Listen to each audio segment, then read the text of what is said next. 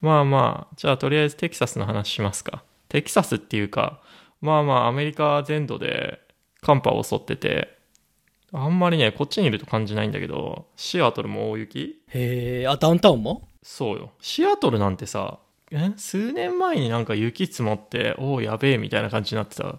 でもその積もったっつっても、ちょっと何インチも積もんないぐらいだったんだけど。まああれじゃない、東京と一緒で、1日積もって次の日には溶けてるみたいな感じじゃない？いやでもなんかね、じゃあ現地にいないから分かんないんだけど、結構積もったみたいで、ソリができるぐらいだったらしい。ああ。まあ俺のいた1年間も降ったよ、その年は。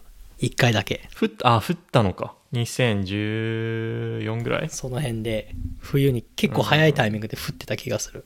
ね、で、まあ、アメリカの反対側のテキサス、ダラスとかオースティンは、まあ、極度の寒波に見舞われて、まあでもなんか、歴史を紐解くと、別に雪が降ること自体は珍しい話ではないみたいで、気象条件重なると、まあまあ普通に。今年って異常気象の年なの？エルニーニョ、ラニーニャ、なんか言ってるよね、いつも。ラニーニャ的な？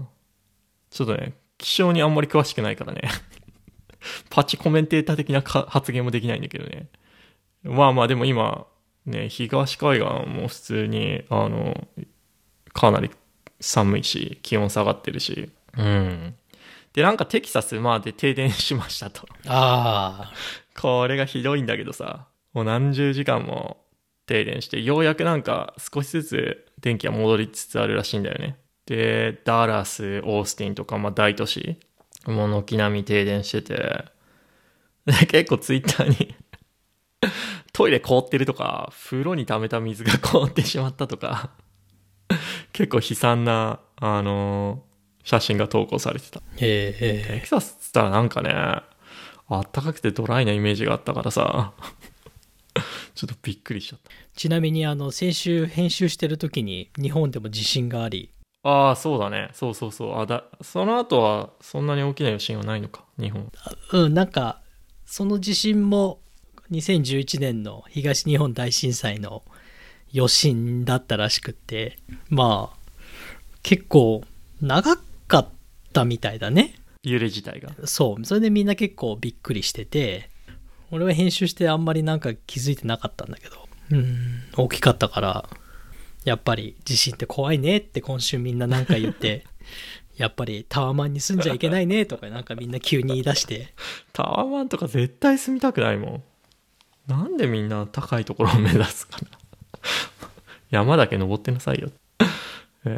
まあまあじゃあテキサスの話に少し戻すと、でも停電しました。でなんかテキサスって他の州とグリッドがつながってないらしいね。ああ、そうアメリカってグリッドが2つあるんでしょ、日本みたいに。そう西と東でね。それをなんかあえてつなげなかったんでしょ。そうまあそれもテキサスらしいっつったらテキサスらしいんだけど、まあまあで結果的にこういう緊急事態に他の州から電力を調達することができなくて、まあ大規模停電になり、テキサスのテキサス選出の議員のテッド・クルーズはカンクンに逃げこれもひどい話で昨日帰ってきたんだけどね、テキサスに本当にまあ彼はね2024年まで再選がないらしいから、選挙が6年だからか、アメリカの上院議員は。そうまあだからね、きっと2024年に選挙するときにはまあみんな忘れてんだと思うけどさ。まあでもテキサスも移民が多いからさ、結構近い将来には共和党から離れるんじゃないかっていう話はよく聞くけどね。まあね、あとまあこのポッドキャストでも話したけど、ほらテキサスに結構テック企業がオフィスを移転したりとか、まあ、開いてるから、まあリベラルな人たちがまあ人工的には流入してくると思うんで、まあね、2024年にどういう景色が見えてるかどうかは全然わかんないかなっていう感じはするけど、まあまあ。いやー、テキサスがさ、リベラルとかで、まあデモクラットのステートの青の、要はデモクラットの色の青になればさ、もうすごいよね。だってテキサスとカリフォルニアとニューヨークを抑えちゃえばさ、もうほぼほぼ大統領選勝ったみたいなもんじゃん。そうだね。いやー、だからテキサスが青になったら、アメリカ変わっちゃうね。変わるよ。でもそれがメキシコからの移民でひっくり返るっていうのが多分俺はすごい面白いと思う。だって結局、テッド・クルーズも、まあ前回の大統領選もテキサスは結構接戦だったからね。で、テッド・クルーズだってベト・オルークで、その大統領選候補者選か、民主党のにも出たハッカー。もうベト・オルーク面白いからさ、本読んだ方がいいと思う。元ハッカーに、まあ結構僅差で勝ったぐらいだから、まあそれが2年前か。なんでわかんないね。こっから先。わかんないよ。で、まあテキサス州知事のグレッグ・アボットはさ、ひどいからさ。ひどいね。やつはマジひどいと思うんだけど、またさ、コンスピレシーセオリーみたいの巻いてるわけよ。今回のその大規模停電は、そのリニューアブルエナジーがいけないみたいな。でも今回の本当の話はさ、その発電所が凍っちゃったんでしょ？稼働できてないんでしょ？稼働できてない。結局テキサスのエネルギーの調達のそのポートフォリオを見ると、まあリニューアブルって 30% ぐらいみたいなんだよね。まあでも多いね、それって。多い。まあでもウィンドと、あとソーラーと。で、でもね、結局今回のその停電に対して、そのリニューアブルがどれぐらい影響したかっていうと、まあ10何%ぐらいらしいのよ。で、残りの 90% ぐらいの停電は、まあいわゆるトラディショナルな発電、原子力、火力、で、これ見たことかみたいなんで。しかもね、去年さ、カリフォルニアがさ、山火事でさ、結構PG&E がさ、セーフティー、メジャーで、なんだろうな、計画停電したのよ。その時さ、カリフォルニアのさ、共和党の人たちはさ、これ見たことか。民主党に任せると、お前らこんなことになるぞと。まあ、それの魚拓じゃないけどさ、もうツイッターのさ、コメントをさ、連投してる。こんなこと言ってましたよ、テキサスの人たちみたいな。まあ、アメリカでは、テキサスの人は、アメリカ合衆国の一員だと思ってないってよく言うからね。自分で自分の国を持っていて、法律もテキサスは別で。まあ、あそこ石油も取れるからね。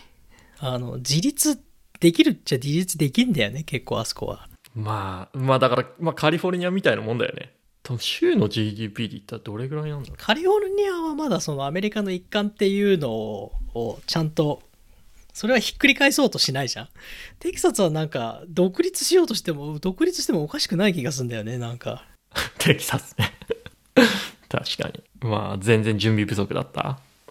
結局なんかそのテキサス自体が雪降ったりとか寒くなるっていうことは別に珍しいことでもないみたいで、まあ過去にもあるし、まあかわいそうテキサスの人たちは。まあでもパワー戻ってきてるっぽいけどね。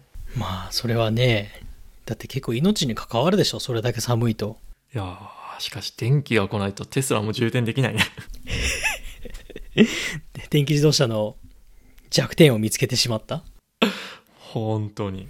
まあでもなんか本当に頭いい人たちは言ってるよね。その本当に社会が何十%電気自動車になった時には今の電力発電じゃ到底耐えられないし、今のそのテキサスで落ちたエネルギーのそのグリッド自体も落ちるだろうって言ってんだよね。でそこをやっぱり設備投資しないと、車の半分が毎晩家で充電するようになったら、それはなんかアメリカのインフラだったら耐えられないらしいよ。もう見えてるらしいよ、それは。耐えられなさそう。まあなんかその明日ね、その電気自動車に全てが切り替わるわけじゃないからあれだけど。そう何十年もかかるけど、でもそれだけやっぱり電気自動車の負荷って高いらしい、やっぱり。いやー、原子力潜水艦みたいのができんのかな。それでだからそうするとまたイーロン・マスクが否定してるけど、その電気自動車も結局電力発電は化石燃料使ってんだったら CO2 排出は一緒じゃんみたいな話になるんだよね。トータルカーボンフットプリント。そうそう。結局充電するのに電気発電しなきゃいけないから、でそれを再生可能エネルギーの電力発電にしてないかったら意味ないじゃん的な。まあわかんないけど、何十年か先だから知ったことじゃないけど、近い話でいくと日本でモデル3が510万円から430万円かな、値下げしたんですよ。なんか出てたね。しかもなんかリベート入ったら340万ぐらいで買えるんでしょ。そうそう、なんか補助金みたいのが東京と愛知にいれば最大70万までつくから350万でモデル3が買えるようになったっていう。それロングレンジスタンダードスタンダード。ロングレンジはプラス100万じゃないな、780万ぐらいだったかな。じゃあ肉の方ね、4駆じゃなくて。肉だと思う。ロングレンジも肉？ロングレンジが4駆だよ多分。AWD だと。パフォーマンスが4駆じゃなくって？そうなんだ。モデル3ってそもそも違う。まあだからその補助金で350万って俺は破格だと思う。破格でしょ。だってドルに換算したら 3万ドルぐらいで買えるんでしょ。オーマイガッドだよ。でまあいろいろ考えてたのね、パチコメンテーターとして。で車がこうモデルライフ中に780万円安くなるってありえないのね。仮に、収益継続がちょっと悪化しただけでどうやったら780万安くできたんだろうなって思ってたのね。でヒントがそのテスラが言ってんのは、中国生産に、ハイパフォーマンス以外は中国生産に切り替えましたと。で安くなりましたっていうのがヒントなんだよね。それが全部じゃないはずだから。でなんでだろうなと思ってて、で多分テスラのバッテリーだけだったら、あれって多分150万円ぐらいなんだよね。今の違う、100キロワットぐらいのバッテリー入ってんのかな、90キロワットぐらいだったかな、モデル3だったら。だから最大でも多分150万円ぐらいなんだよね、それって部品代として。なるほど。だから中国のモデル3に切り替わって、中国のモデル3ってちょっとバッテリーが違うから安くなったっていう説明がどっかであったんだけど、もともと150万円しかしないものが半額になるわけないので、中国に切り替わってもそれはおかしいなと思いながら。で、もう一つは単純に中国は日本に近いから、輸送コストでも多分アメリカで船で運んだって2000ドルぐらいなんだよね、日本からアメリカまで。そうなんだ。そんなに高くない。だから10万円、半額になったとしても10万円。であと考えられるので関税、アメリカから日本って外車輸入すんのってさ、結構お金かかるのね。だからなんか中国となんか低い関税があんのかなとか思って、なんか結論としては80万にどうやってたどり着いてブリッジが頭の中に浮かばないのね。よくあるじゃん。OP1 やってるから分かると思うけどさ、このブリッジどうやって埋めるんだって問われるじゃん。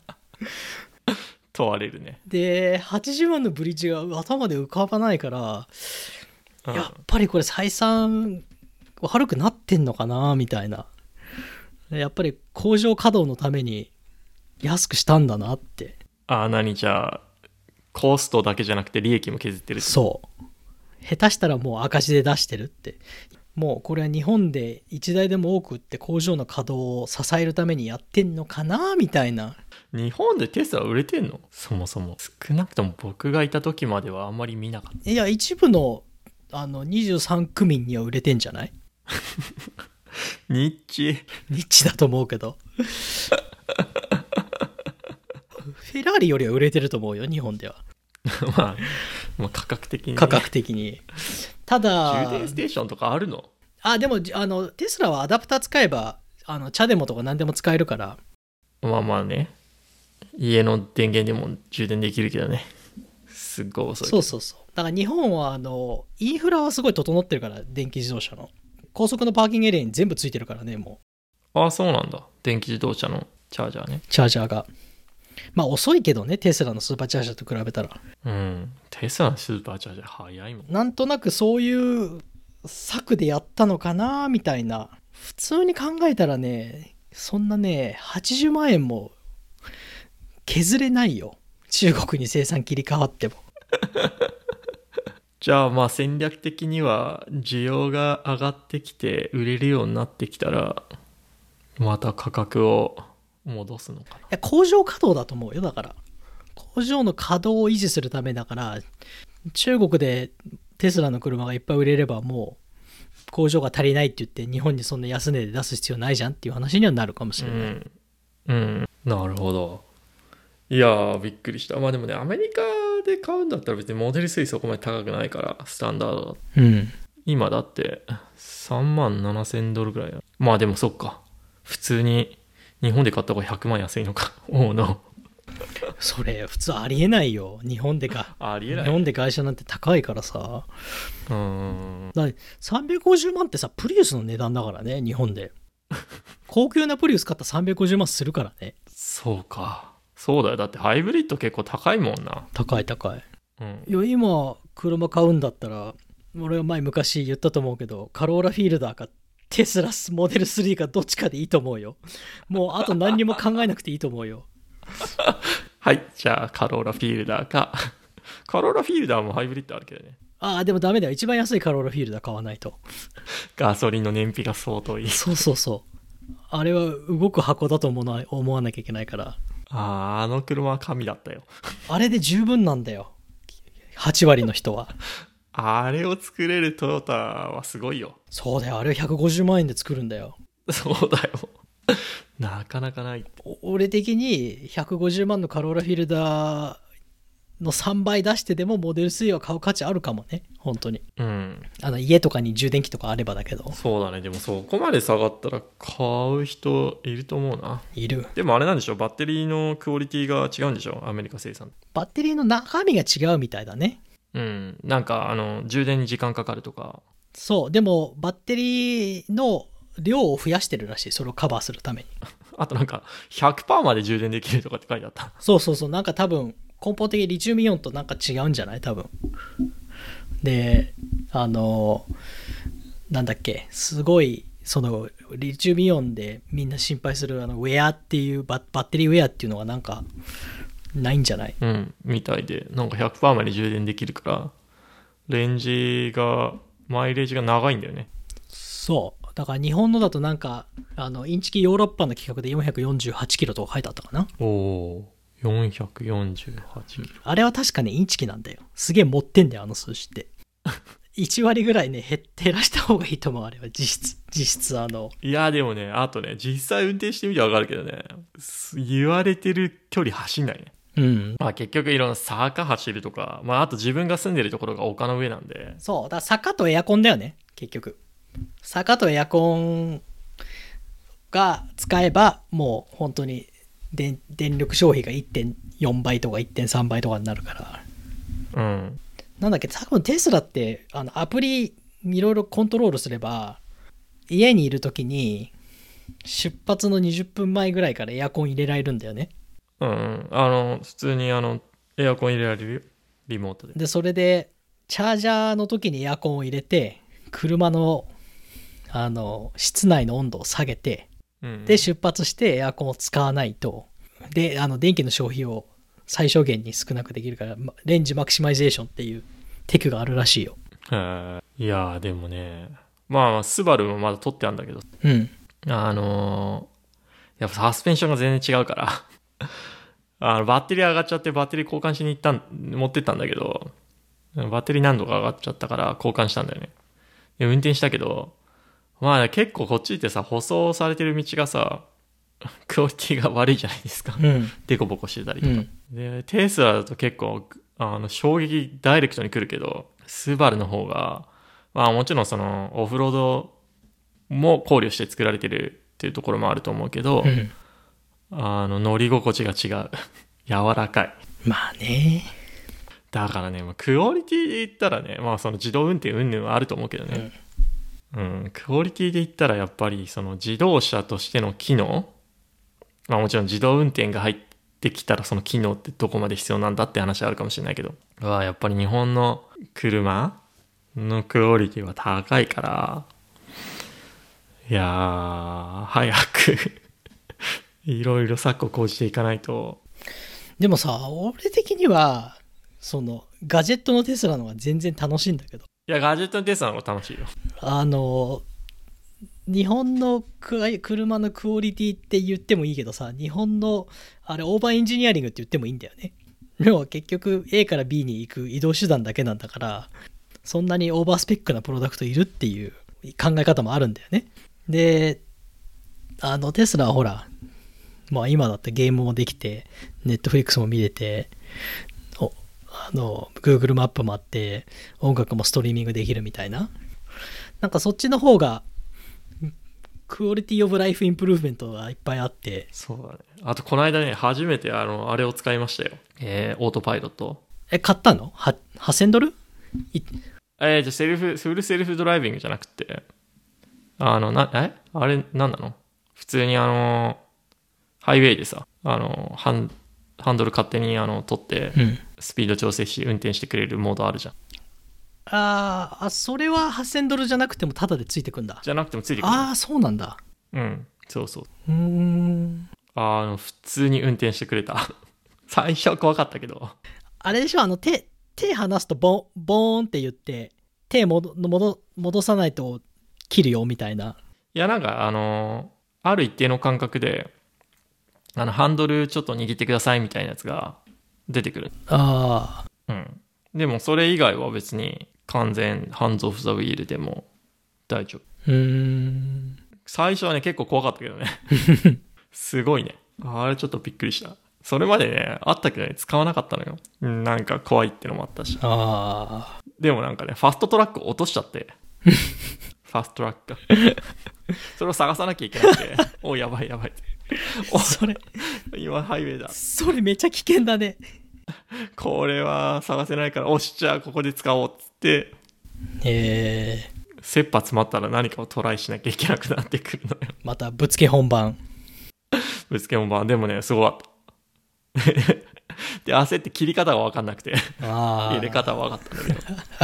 でもそれもさ、勝手に運転してくれてるからさ、携帯でターンオフの仕方を調べて。やばいよそれ。それでなんかさ、事故して死んだ人とかいるでしょ、トラックにぶつかって。いそう。まあもう結構車の数が少なかったから。まあね。まあ気をつけてください、あれ。はい。携帯を見る気にはなれません。さすがに。俺なんかね、感覚的に、あんまり運転したことないけど、運転するとあれのブレーキが遅い気がする。テスラの？そう。遅い。だから、結構、思ってるよりも早くブレーキ踏まないと、一時停止のライン超えるね。なんかね、そういうもう時点でなんかこのプロダクト信用したくないなっていう。いや、どっちかっていうとさ、セルフドライビングだったらさ、人間より早くブレーキしてもいいわけじゃん。セルフドライビングのブレーキのこと？まあどっちでもなんだっけ、前のブレーキの効きはね、甘いと思う。いや、甘いよあれ絶対、なんか甘い。だから結構早くブレーキ踏まないと、普通にセルフドライビングじゃなくて、自分で運転してる時もブレーキは自分で踏まなきゃいけないんだ。そのセルフドライビングの時、ハイウェイの時は勝手にその車間だったりとかを調整してくれるよ。で、普通の赤信号とかは？それは自分でやんなきゃ。それは自分でやんなきゃいけないんだ。てかまだね、そのハイウェイ以外では試してない。そうなんだ。怖すぎる。なんか俺が運転してた時は、その赤信号で前に車3台止まってて、自分も止まんなきゃいけないってもう分かってんじゃん、普通の人間が。あん時にもうどうせ止まるから結構早めにブレーキすればいいと思うのに、結構減速するタイミング遅いんだよね。それはね、ハイウェイに乗ってて前に車が来た時も少し感じで、そこで俺はもう信用しなくて、なんかこの多分ちゃんと止まると思うんだよね。多分ちゃんと止まると思うんだけど、止まるんだけど、なんかこの味付けと合わないなと思って。それって設定の問題だけじゃん。確かに。まあそれね、誰がね、それを設定するか次第、いや、イーロンでしょ。イーロンに決まってるよ。いや、大丈夫でしょ。止まるからいいよ。っていうか、いや、そんなのさ、なるべく早く行った方がいいじゃんみたいな。それ、信号緑になるかもしれないからさ、そんな早くからブレーキ踏んで燃費悪くするのはバカだよとか、絶対言ってそうじゃん。ね、だから、俺はそれに合わないのね、その設定に。で、早くブレーキ踏んで、まあ、だからわかんない。燃費の悪い運転の仕方なのかもしれないんだけど、で、それを何回か経験して、で、もうそれすごい嫌いになって。あれまだ、お父さん持ってんのモデル？そう、持ってて、あの人はもうね、初日から買ってんの。フルセルフドライビングを。ああ、いや、まあ、だって当時安かったよね。多分$5,000ぐらいじゃない？そう。で、それで言ったのね。いや、これを信用しちゃいけないよって。これは分かってないよって言ったら、あの人はもうテスラの味付けがすごい大好きで、もう運転するときにこれつけない理由が分からないとか言ってて。そうなんだ。へだからもう一緒に乗るときはね、見ないようにしてる。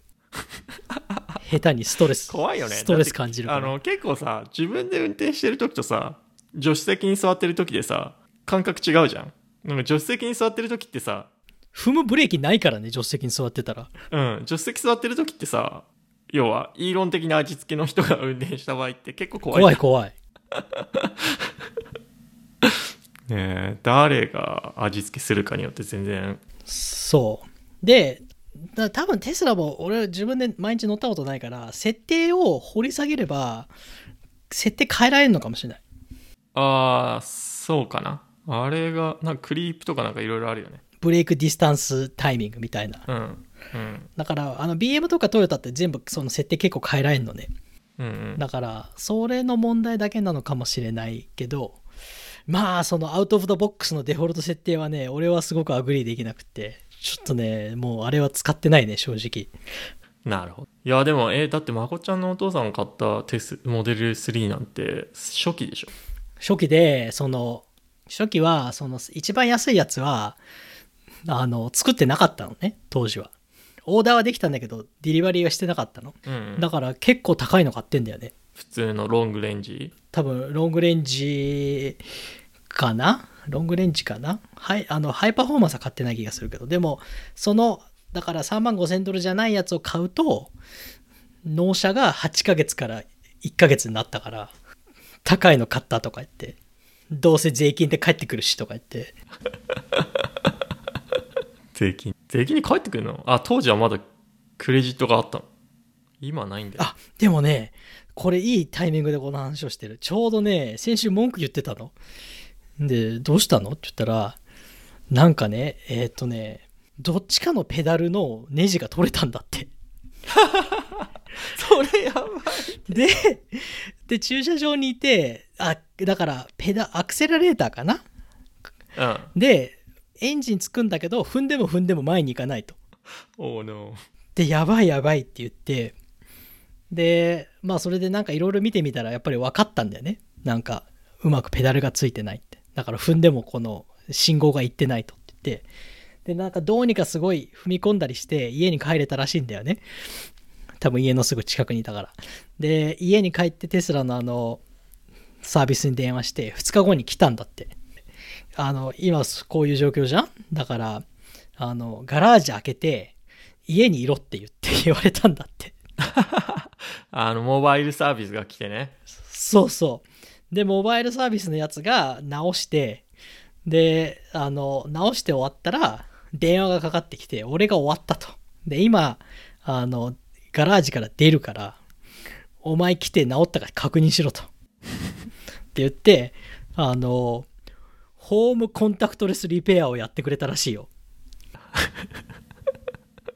で問題がもうすごいよくある問題らしくって、お兄ちゃん来て直してくれたお兄ちゃんもこれよくあるから心配しないよって言って帰ってったらしい。よくあるなら元から直せよって感じがする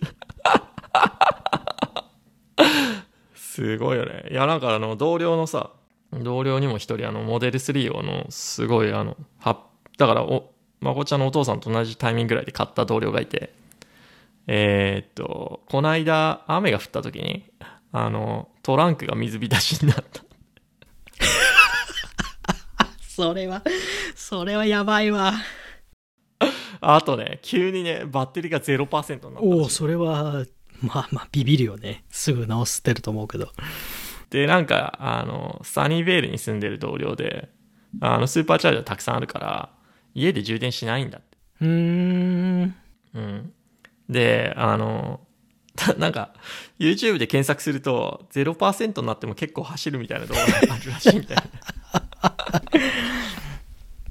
でなんかその 0% になっても走るっていうのを信じてスーパーチャージャーまで行ったらしい。なるほどね。家で充電しないと。へえ。でもそれは電池の問題じゃなかったんだね。いやソフトウェア側の問題なのか、そもそもいやでもおそらくガソリン車と一緒でガソリンゼロになりましたっつってもさ、まあ余力はあるからね。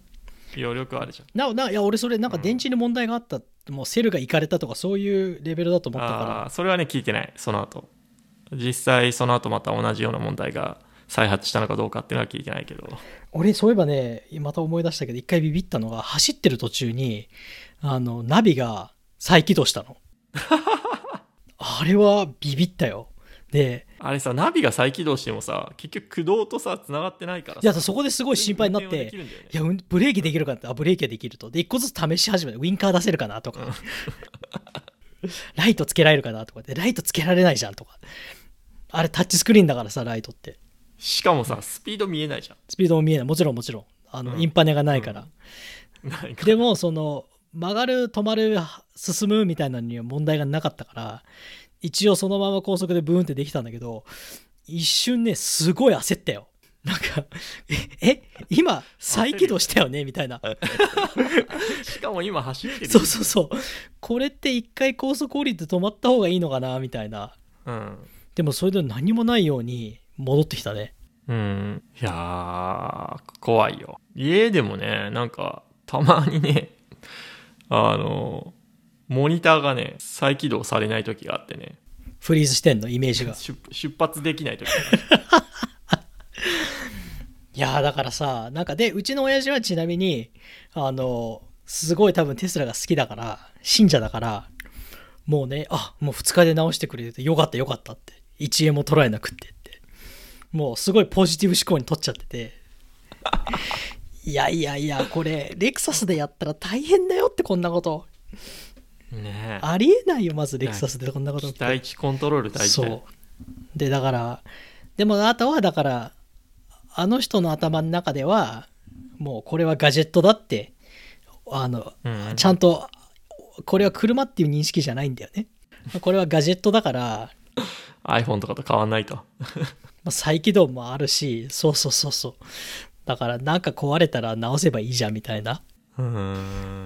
トヨタの車みたいに10万キロ何にも問題なしで走るもんではないっていうのがなんかね頭で置き換わってんだなこの人と思いながらいやバークリーにテスラのサービスセンターあるのよで買った後にさトリムだったりとかさ、少しなんか内装のパネルがちゃんとはまってない時とかあったりとかしたから持ってったのね。で最初は来るっつってたんだけどさ、来なくってさ、いや無理なんで来てくださいって言われてさ行ったのよ。したらもうなんかねアップルストアみたいな感じ。アップルストアジーニアスバーとかあるじゃん。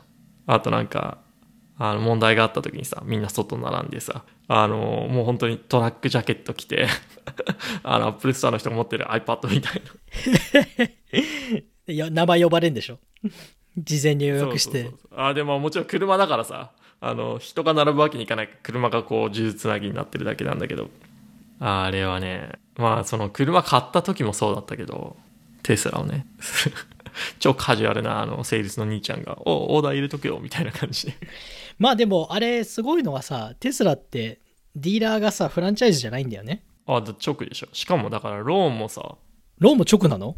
ローンは US バンク。US バンクなんだ。そうだからディーラーがないからさ、まあある意味アップルみたいにさ、そんなファーストパーティーのお店に行っていいサービス受けられるっていうのは絶対いいと思うよ。でもいいサービス受けたのか分かんないけど。いやーでも俺アメリカの自動車のディーラー大嫌いだからさ、あそこよりは絶対いいよ。まだパタゴニアのベスト着たお兄ちゃんの方がテスラ。ねえ、まあ明らかに、まあ、日本でしか車買ったことないからあれだけど、俺の中では勝手な俺の中では日本の道端のカンパチ沿いのネッツ店とかあるじゃん。もうネッツ店ってないのか東京。まあいいや、ネッツ店って昔あったよ、トヨタのビッツとか売ってるあったね。あそことアメリカのレクサスが同じぐらいのサービスだって。あ、そうなんだ。日本のごく普通のディーラーがごく普通にやることはアメリカではもうウルトララグジュアリーサービスっていう日本のレクサスのサービスはアメリカでどこで受けられる？は受けられないそれは存在しないでもだからアメリカのいいレクサスのディーラーは一緒、やっぱり。